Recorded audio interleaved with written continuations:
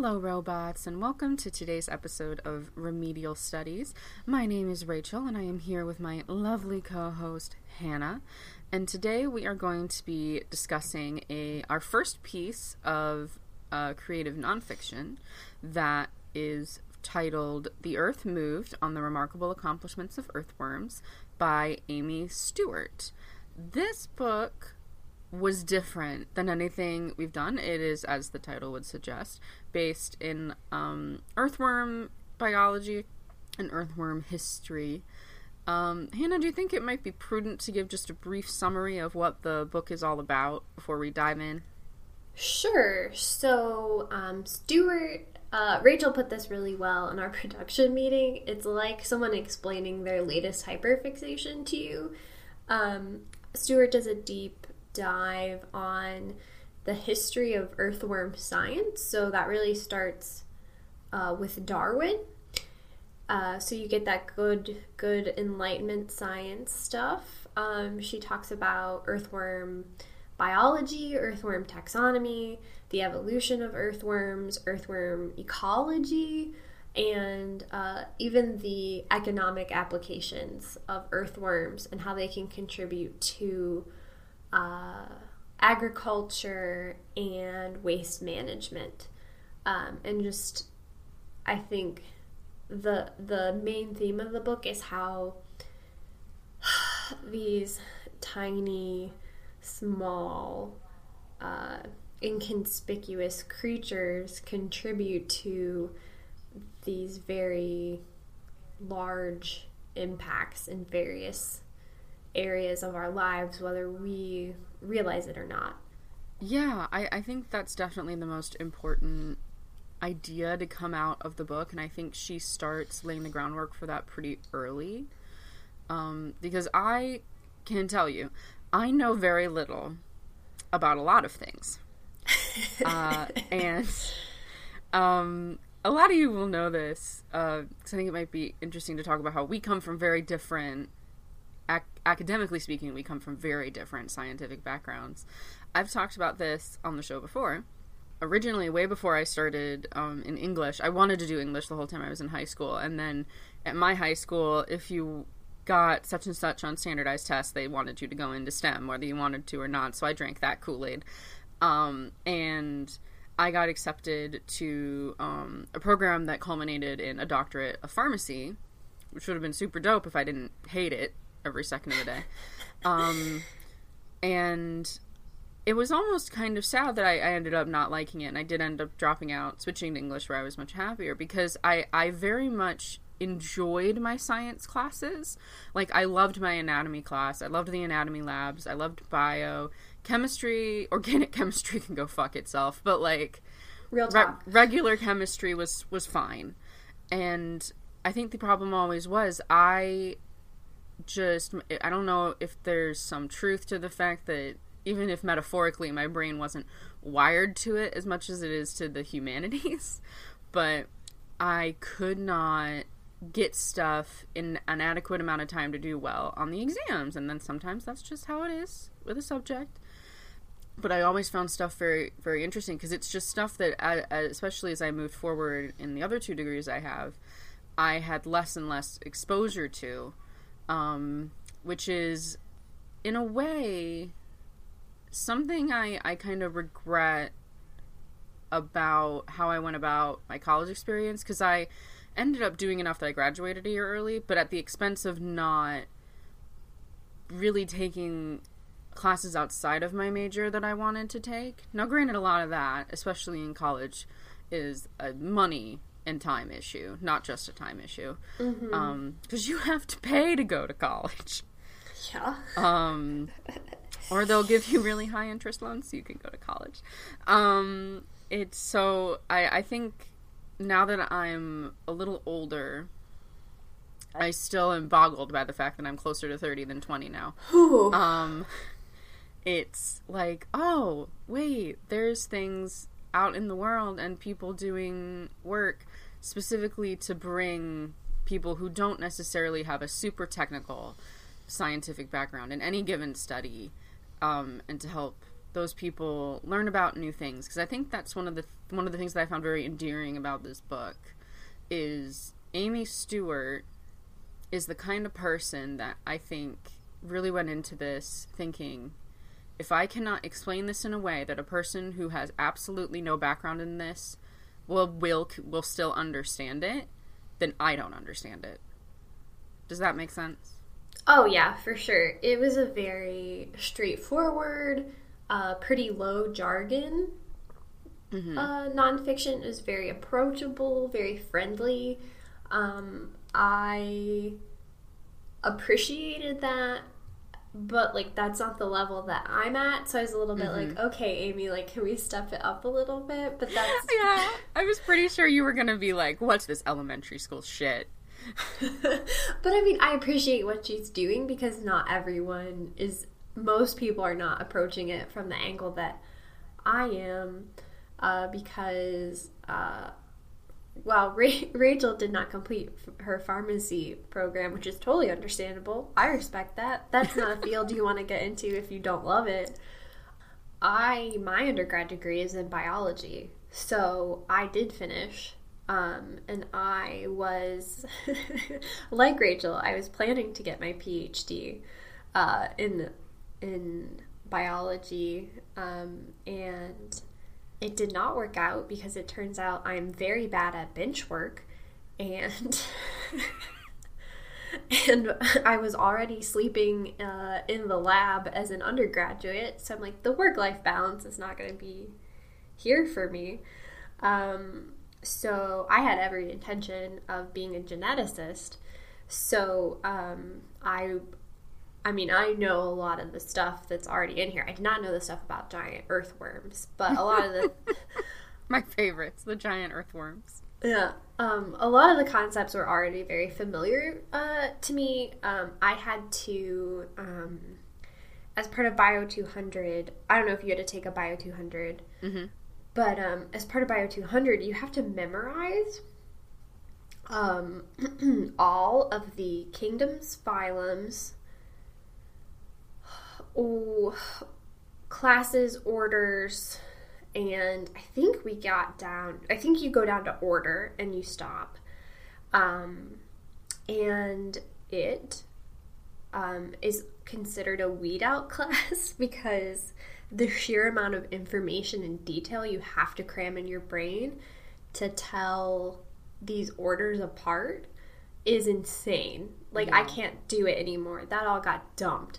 But one of the challenges is that so many orders across all of these different groups are quote-unquote vermiform, which means worm-shaped. And I thought every time a new order came up and vermiform was on the PowerPoint slide, after a certain point, I just wanted to scream. Because so, like, there's no way I can... Arthropods, fine, whatever. It's all good. Y'all look totally different. You want to talk about segmented worms versus non-segmented worms, and, like, I'm having flashbacks, like, how many ends does your digestive tract have, and how many layers, and what's your... It was... I can't believe I did it. It was crazy. And I retained that information for probably like 2 or 3 years after. I was that annoying person who's like, oh no, that's not a spider. That's, something else. And everyone would be like, Hannah, this is not relevant to anyone but you. They'd be like, that's nice, but I don't know why you're talking about it. So Did you just need to apply it in real life somehow from all that time that you spent? I needed it to mean something, because it ultimately, like, the thing is, I think that, like, once you pick, like, that's another thing about science now, is it's so hyper-specialized. That, like, once you pick, like, oh, I'm going to be a bird person, or I'm going to be, like, a bug person, I think the other details become less, like, you just focus in on your area, and you get so hyper fixated on it that you can't even, like, explain it to other people anymore. which is ultimately, that did happen to me, but with a protein, a class of proteins called inteins, which I will not discuss with you here. But if anyone else is into molecular biology, hit me up on Twitter. We'll chat, but not here. So yeah, I mean, like, I did a thesis as an undergraduate, so I've been through the process of doing research and like having it be like your whole life for like a year. So that ultimately wasn't for me, and I decided I was going to do a support class, essentially. That's a good way to put it. Librarians are the ultimate support class of the world. Yeah, so I mean, we do have very different, I think, approaches and understandings when it comes to science. So it was definitely like, okay, but like, tell me more about these, tell me more about the molecular mechanisms behind earthworm science. Like, I want to know what's happening at that level. So, but I don't know that I'm the intended audience for this book, so. That is an interesting point. Because I think that's a big part of, if you'll pardon the pun, dissecting any creative nonfiction, but especially nonfiction that is rooted in an established discipline. Mm-hmm. Where you have people like you who will have the more specialized knowledge that maybe the author doesn't feel it prudent to get into for what they feel their audience will be. Now, some of that also might be a marketability issue that's been handed down by the publisher, but I think in this case, and from what I've read of Amy Stewart's other books, she really likes to make things accessible, which as a layperson who often wants to know more about subjects that I didn't get the chance to learn about in school, I appreciate that, but I also understand that I'm also, like, in those cases, I'm usually the intended audience. Like, a lot of the worm scientists she talks to, I keep calling them ornithologists, and that's not the truth. That's bird sciences. Yes. But it sounds fairly similar. It's another O name. But she talks to a lot of these scientists who have studied worms their entire lives, and there's one, his name's Sam, who, like, works as a manager at a trucking company now, because you do not get funding, you do not get recognition, and that to me it started me thinking about what I think is another big idea in this book. And it's the idea of how intended audiences, like me, like, I would consider myself part of the medium scientific literate public. People who know enough to be dangerous, but they do not have the specialized knowledge that someone who works or has studied extensively in that field would have. But the thing is, that first group is the majority. Mm-hmm. And they're the people who are influencing public opinion. And public opinion, as we all know, is a bit of a beast.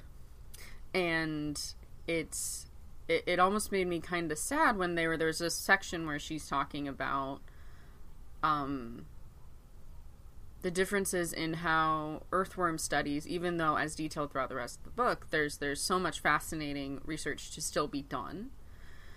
It doesn't get the recognition because think about the kind of stuff that the royal we, as a society kind of value. And my immediate thought was save the whales.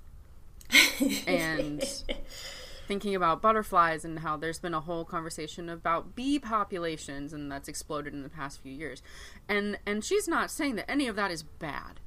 None of those things are bad to have, and it's placing a value system is ultimately something that cannot be sustainable. But it's the whole thing of thinking about and thinking critically about why we support those causes and often disregard something like earthworms, which are a little gross, they're very neat. They're a very neat animal, and they do very good work, but they're a little gross. And why beauty is almost something that we take into account with stuff like that. And some of it might be because I think we as people are drawn to aesthetics and all that stuff. I mean, why would we breed dogs and cats the way we do if we didn't? But yeah. It made me think more about the role of scientific literacy in that. Mm-hmm. Because there's a brief section where this one scientist talks about, like, there's an anatomically correct, like, plastic worm doll that you can use to teach people about how they work, and there's posters, and how, like, this person had found all this stuff, and they were so excited because it was so rare. Because everyone's just like, oh, they're the little slimy, like, noodle-looking things. Yes. And to be fair, they are slimy noodles. But they do so much. Like, just the math that Stuart does throughout some of the book is really fascinating to me, because I like the math to help me conceptualize things. Mm-hmm. And about how, like, I don't remember the exact numbers, unfortunately, because I have the audiobook and not the paper book, as per usual. But it's something like 50,000 worms can move 200 tons of earth on an acre per year. Oh, I think I have this in our notes. Yeah, it's something crazy. Maybe I don't. Oh, she was saying in the Nile, they can produce 1,000 tons of castings per acre. Or something insane. Yes. It's something insane, but in any case, when we think about worms, we think about one worm, and how they're like the little 2 to 3 inch guys that sometimes you save from the rain on the sidewalk and put them back in the grass. But if you think about how fucking many of them there are, and how one worm can do X, so if you get thousands or millions, because Stuart talks about how a lot of estimates of how many worms there are on the earth is actually an underestimate, how much they can do, and that kind of ties into the title, The Earth Moved. One of the things that I've actually been, like, talking to friends and family and coworkers about, because I'm, like, my mind was so blown, even though it's so simple. One of the things that Darwin thought about to prove continental drift, essentially, is earthworms can't cross salt water. So how can there be identical worms in somewhere like South America versus Africa? Yes. Or North America and Australia and things like that. That means it had to be one landmass at one point. And I'm like, why did I not learn about this? Like, there's so much stuff in the book that I'm like, why don't I know this?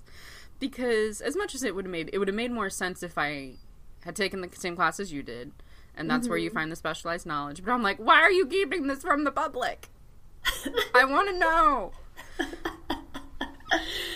Yeah, I mean, that's one of the things is that perplexed Darwin is that he's like, okay, well, birds can fly and other animals can swim, so, like, that must explain why there are such similar creatures on different continents. And then people were like, well, what about worms? And he went, and it was, like, a couple years later that someone was like, ta-da, it's continental drift.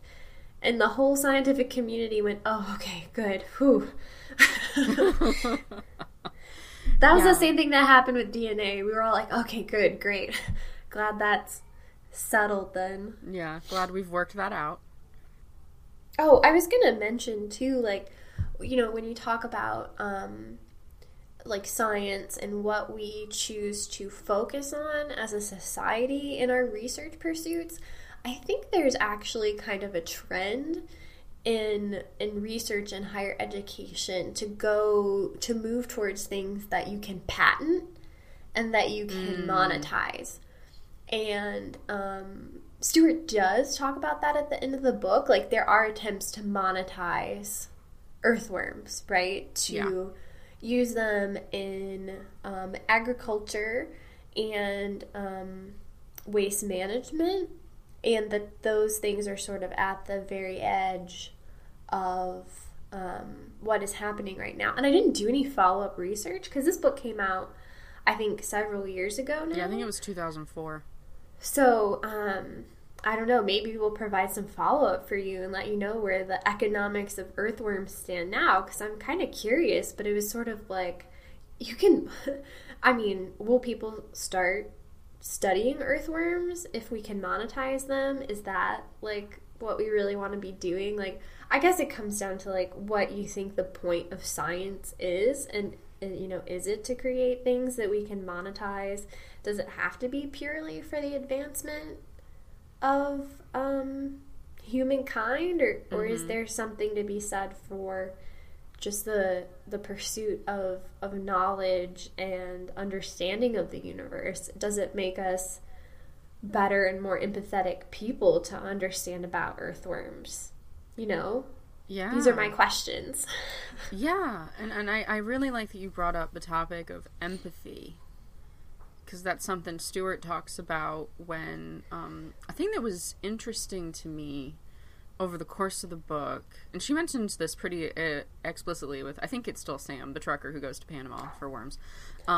He has this big, like an office lab combo where he's got like this bookshelf with all these samples that are labeled, and she's like, you know, you look like a 19th century naturalist, right? And that comment was interesting to me because it kind of brought home in a lot of ways, like it's changing now, as you said, but in a lot of ways, a lot of worm research is kind of exactly the same as it was when Darwin started, like a lot, like field research, where you're trying to just figure out how the hell do these little noodles work? Because you can go to space, you can go to the ocean, you can have a drone fly up and observe birds and all that good stuff. How do you get under the ground? Right, and Stewart talks about that a little bit too, how, you know, even just putting something in the ground to try and observe earthworms, like, they don't like it. They can feel it and they go away. And that they're really hard to keep in captivity. And some people have successfully, but there's only like 2 or so of the really big ones. They're particularly hard to manage in captivity. So it's really hard to study them. It's even really hard to tell them apart. Like, you have to cut them open to be able to tell them apart. So that's, you know, challenging. The other thing that I found really interesting is that most of the earthworms that me and you are familiar with are actually an invasive species from Europe, which is like, I'm not going to talk about colonization, I guess, in this episode, but we can. I mean, I'm right there with you at this point. Yeah. This book fueled my never-ending hatred of golf courses. Yeah. Because there's that section where they talk about the forest and how all these worms are eating all the leaf fall in the winters, so there's no like new growth in the spring where it would usually be, and it was harming other insect populations, and like the deer weren't getting as much to eat because they had a golf course installed near this forest, and they brought like 200 tons of sod or something. And with all these plants, and they're thinking, do you have any idea how many worms are in that? Yes. And I had no idea, because it's not something I've ever thought about, where I'm like, oh yeah, worms live in dirt, you transport the dirt, they're like 2 to 3 inches, what are you going to do, sift them all out? You can't. And then those worms, by yards per year, but they get on moving. They start traveling to other areas immediately surround. They go where the food is, and they start taking over. And it's so weird to have something that is seemingly so natural, and to a lot of people they all look the same, is something that is actually invasive. I mean, the crazy thing, too, is that we have native earthworms. And I didn't know that there was such a thing. And some of them are wild. Like, there's a giant 5-foot-long earthworm in Oregon that sprays, like, lily-scented fluid at predators. Like, bizarre, so strange that that is a thing that exists in the world. And I had no idea that was a thing. Yeah. And, you know, it might be extinct now because of it's so sensitive to human encroachment and like the vibrations of traffic and everything. So that's insane. And like there's a worm that's so delicate that it's huge, but if you pick it up, it'll like explode. Yeah. Because its skin is so delicate. Yeah, but like it's like trucking down underneath the earth under like tens of like hundreds of pounds of dirt, and it's like, how does that work? That's so amazing. But like we'll never be able to study it, because if we study it, we'll probably pop it. Right. Like it's a whole thing of, it reminded me of, this is more about physics, but the whole thing of, if you observe, I guess it's not just about physics, but the example I always heard was, you're never going to really know the position of an electron, because by observing it, you change it. I think that was the example I always heard, but it's the same with any kind of system. By making yourself a part of it, by being an observer, you are changing it from its natural state. I mean, that's a problem from particle physics all the way up to like anthropology, right? Mm-hmm. Like that problem doesn't go away. Yeah. And it's so interesting to me that is a thing. Like one of the things I learned during my tenure as a baby scientist in undergrad is that the way that we study proteins is wrong. We like to study proteins in a dilute solution. That is, we put a little bit of protein in a lot of water, and then we let it go to work, and we measure the outcome. But the inside of cells are actually very crowded. And when you put proteins into a solution with a lot of stuff in it, they work differently than they do in a dilute solution. So all of the figures in textbooks and stuff are based off of these dilute solutions, but that's not how things work in the cell. And what boggles the mind about that is that, like, when we're doing like drug testing or medical science, like we actually don't know how fast these proteins can work, and that is sort of problematic, because that's the whole, proteins are what make you go. And so it's so funny to me that we just have been doing it like in a way that's good enough but is still wrong. And that's what this book kind of reminded me of, is that you know, there's so much we don't understand, and we'll never know what we don't know. And I guess that's why value judgments about research topics and how we funnel so much money into these areas we perceive as being, you know, important or the most easily monetized, like drives me a little bit nuts, because how will we know? You know, it's like we're trying to predict the future, and that's not within our powers. So yeah, there was the whole section about how there was research at one point into how worms regenerate. How worms regenerate is fucking fascinating, and we know next to nothing about how it actually works. We just know that, like, this is a thing that happens. And I'm like, okay, that seems like something that would be good to know. And you wrote in our show notes that it was very Frankenstein. It was very Frankenstein of what these people were like cutting worms up and sewing them back together. And there was something almost viscerally, I almost want to say disturbing about it to me, especially because it comes after Stewart's discussion of earthworm like intelligence. Okay, and I also want to talk about how I don't like 100% buy that, but I'm intrigued by the idea of earthworm intelligence. So like, I don't know. So the argument is that earthworms pull leaf litter into their little worm burrows based on like what shape it is and how easily that shape, like it won't pull the base of a triangle into its layer, it'll pull the tip of the triangle because that's easier for it to do. And I'm not 100% sure, so they mostly pull things in by whatever makes sense, like, physically for things to go in the burrow. Mm-hmm. So, like, Darwin is like, okay, so they're making decisions. And I don't know if I necessarily buy that the earthworms are making that decision or what's really going on with that. Mm-hmm. I mean, because people are talking about, like, how an article I read a couple years ago was talking about there is some way that our cells, like our individual cells, can do basic arithmetic. And they haven't figured out how. You missed the face journey I just went on. I know. I'll find the article for you guys. Maybe I'll do some follow-up science articles for you all for this one.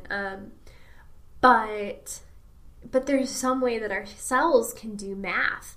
And like, are our cells intelligent because they can add numbers together? Like, where's our threshold? But I'm also concerned because, like, that's my big thing about artificial intelligence that we've talked about in the past, right? Is that, how do we know if things are intelligent? Because other intelligences might not look like our intelligence. So, so the fact that, like, that is an ethical dilemma. Like, when you do, biological research, especially at the organism level, because, like, are these thinking, feeling creatures? How do we know? And are the benefits of what we are doing worth the, are they worth cutting another thing open and sewing it back together?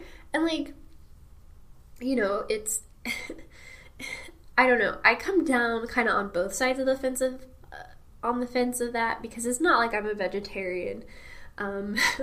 It's not like I don't think we need to do animal testing in some cases. It's just like, we really shouldn't be taking the concept of animal intelligence, like, for granted as, like, we are the superior and intellectual species. It's just, how do you quantify? Does a redwood have intelligence? Like, how do you measure that? Like, we can't give a redwood tree an IQ test. I mean, right. They don't even work that well anyway. But like, you know what I mean? Like, the ways that we are measuring intelligence could be broken. Isn't, like, you don't give a fish a bicycle, right? Like, you can't. That's the thing. So yeah, you don't make a fish climb a tree. Yeah, like, it's not. Yeah, so I get kind of, like, wiggly about it, because it's I don't know what to think, and there's, like, some balance there, but I think we need to be thoughtful about it. And I don't know that people necessarily are always thoughtful. I mean, there's a long history of scientists not being particularly thoughtful, and I think that's part of what Frankenstein is about, and part of why the connection came up is because, like, you really need to approach things, with intention and compassion and empathy when you do this research.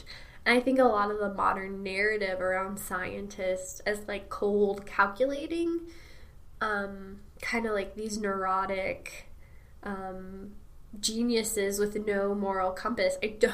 I really hate that as a narrative, because I feel like it attracts the wrong people to the field. But that's I think that's fair. I think that's fair, because I've almost, like, experienced that in some weird way, where when I made the switch from a science-based major to a humanities-based major, there's a distinct difference, especially at the undergraduate level. I think it becomes more pronounced as you move forward, but I think it's visible at the undergraduate level. There is a difference in intention, I think, with people who choose. It's still kind of apples to oranges, but people who choose a more scientific or monetizable pursuit than people who pick something that is seen as more of a soft subject. Because I think the stereotype is people who pick something that's never going to make them much money, they must be doing that because they love it. Versus something like we really all do need to just group up and oppress business majors. The arts versus science debate is moot. But there's another stereotype to deal with there where, like, and some people bear it out, that people get into stuff, particularly medical fields, lawyers, people like some business areas, people get into that for the money. Mm-hmm. And in some cases, I genuinely believe that is true. It's on an individual by individual basis. Some people get into that stuff because they're like, this is how I'm going to help the world, and God love you, and Godspeed be with you. But it's not something that I think is just a stereotype that's unfounded. It is on an individual basis, and I think making the big, wide, sweeping generalizations, especially about scientists being very cold and calculating, while, like, all the fucking creative writing majors must be the most empathetic people in the universe, because that shit ain't true. I think that does much more harm than good. Like, it doesn't get anybody behind your case as to why X subject is important. Mm-hmm. In my experience, it's like, because not no group of people, even if they have a common interest, those people are not all going to be homogenous. No. I also, this is a fun story. I cannot express the sense of alienation I felt as someone who carried an English minor with a science major. I ultimately didn't get the English minor. I was one class short. But I decided I needed to take an anatomy and physiology, or I needed to take an animal physiology course instead of finishing my English minor, which I learned some cool stuff about moles that I will carry with me for the rest of my life. Their hemoglobin is off the chain, y'all. But I cannot express the alienation I felt as a biology major in an English course where science, like studying science came up, and like the reaction in the room was like, we're not those people. Like, what do you expect of us? Like, we can't, like, we're not scientists. Like, with that derision. And it was just like, okay, but maybe one of us is. How are you all gonna process that? Yeah. You know? No, that's real. And I didn't get much of it because I was not... I came from minimal scientific backgrounds.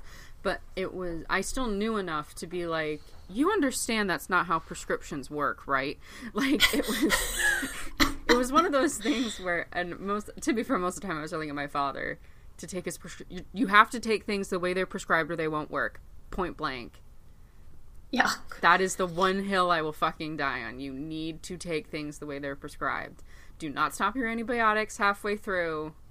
You're just fucking yourself at that point.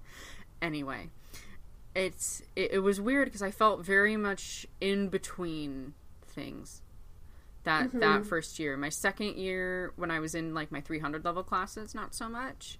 Because at that point, there's no one there doing their gen ed requirements. Like, it's just all of us hanging out. But I think there is a tendency to separate yourself into a camp. And as a person who has high-level degrees in English, a thing that I think people talk about that, myth or not, is prevalent in how a lot of people think, and this is not just an English thing, the idea of how funding impacts academic cultures as far as, like, who is and is not seen as vital to their institution is something that is very prevalent in how a lot of people think about their subject and how they defend their subjects. It's worse at some colleges than others, and I think in some ways that almost the fear blows things out of proportion, because that might go back to what we value and why. Because a lot of the English classes I have taken at both the undergrad and the master's level has kind of been like, in some ways, this only happened like once or twice, But in some cases, people kind of like really buy into the myth that people think that studying English at a high level doesn't matter. And to some people, I'm sure it doesn't. Like, to some people, getting a PhD in biology doesn't matter. Right. Like, there's always going to be someone who doesn't give a fuck. Like, that's just how it is. And you cannot change those people's minds. There is no point in trying at some point. You just got to do your own thing. But that causes an almost paranoia, I think, especially in the upper echelons of academia, where you're bidden to the institution and the funding they'll dole out to you, but also to like the culture of the students that come in and what the students have to choose to take your program. Mm-hmm. And that is something that I think causes a lot of anxiety for certain people. I might end up being one of those people, who knows. But one day I'll have tenure and I'll just teach all my master's students and I'll be that weird, crazy lady. And that's my career path at this point. But it is something that I think leads to division. Mm-hmm. And that is something that trickles down from departments to students. And some students come into it with that division already in their heads. And some of it is just the, like... There were a couple people I met. I actually don't remember many of their names, so I can't name names. But there were a couple people I met, and it manifested very differently in women and men, weirdly enough. But is it real weird, though? It's not real weird. It was kind of like, I think a lot of girls, because I was one of these people, a lot of that kind of manifested into an almost echo of that I'm not like other girls thing. Oh. Where you want to be special and you want to like make your art so that you feel special. And I think that's something that is obviously not just a thing girls and young women experience. But that's something that seems almost like integral to the growing up process. But for the most part, I saw it manifest almost as like an insecurity in all genders, but it in women it was seen as more defensive. With the men that I met, especially weirdly enough, professors, one particular professor whose name I will not mention because he is an asshole who would sue me. You know who you are if you don't listen to this podcast, but if you ever did, you know who you are. He was so offensive. Not offensive, offensive. Where he had this idea that he was just better than everyone else. And there's people like that in every discipline. There always will be. It's just a thing because there's people like that out in the world. But it was so weird how this guy thought he was like the hot shit. And that trickled down to some of the guys in our class. And I'm just like, don't do it. Don't listen to him. Because that is a thing that will only work in the controlled environment of this classroom that we're in on Tuesdays and Thursday mornings. Like, if you go out of the world and you act like that, you're going to get your ass handed to you. Like, don't do that. And I'm not really sure where this is going anymore, but it just feels weird how those value judgments that we're making on a societal level about what's important can trickle down to what people choose to study when they go to college and like the careers they choose for themselves when they're 18, even though you don't have to pick who you want to be for the rest of your life when you're 18. Don't do that. That's a lie. I mean, you can, but you can also change it later. It's okay, kid. It's not an obligation. If someone is telling you that, they're lying to you. We can attest. Yeah, Rachel is not a pharmacist. I am not a geneticist. No. It's okay. You can change your mind, and you'll probably be happier with the decision you make at 22 versus the decision you make at 18. Yes. But yeah, I mean, it's crazy. I mean, like, who's to say... That's my thing. Who's to say earthworms are not important? Yes. And I think... to kind of move towards a conclusion, like this book kind of celebrates the beauty and the complexity of something that is so small and so normally beneath our notice, like literally and figuratively.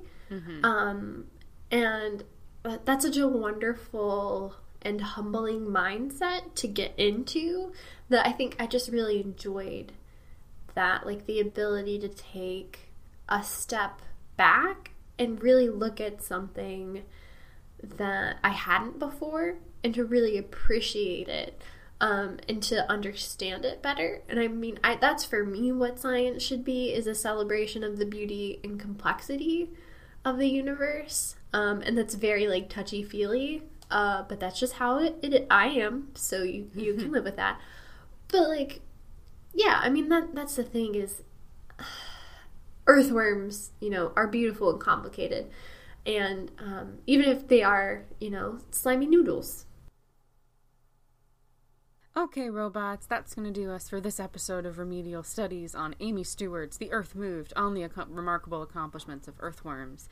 I hope you enjoyed this episode. We've been a little loosey-goosey with scheduling, just because, as I'm sure most of you will very readily understand, life is a thing that happens. We have a great many things that we are obligated to do in our day-to-day lives that unfortunately do not leave us much free time. But we really enjoy doing this show, and we really enjoy hanging out with all of you. Next time, we are going to be switching gears once again, and we're going to do our first movie in a little bit. And our first animated feature, we're going to be doing Sony Animation's Spider-Man Into the Spider-Verse, which is, no joke, the best movie I saw last year. So Marvel is quaking. Like, Walt Disney Marvel is quaking. But it is hopefully something that you guys have either seen or can catch up on. I know movies are much easier to consume, both for us and for you, than books or podcasts or other longer form things. So that should hopefully be a nice way to top off. Probably not our August, but we will do our best. If you would like to get in touch with us, Hannah, how can they do that? Okay, so you have some options. We are at Remedial Studies on Twitter. You can email us at remedialstudiespodcast@gmail.com. You can find us on Tumblr, though that is pretty inactive right now, at remedialstudiespodcast.tumblr.com. We have an Instagram, which is at Remedial Studies.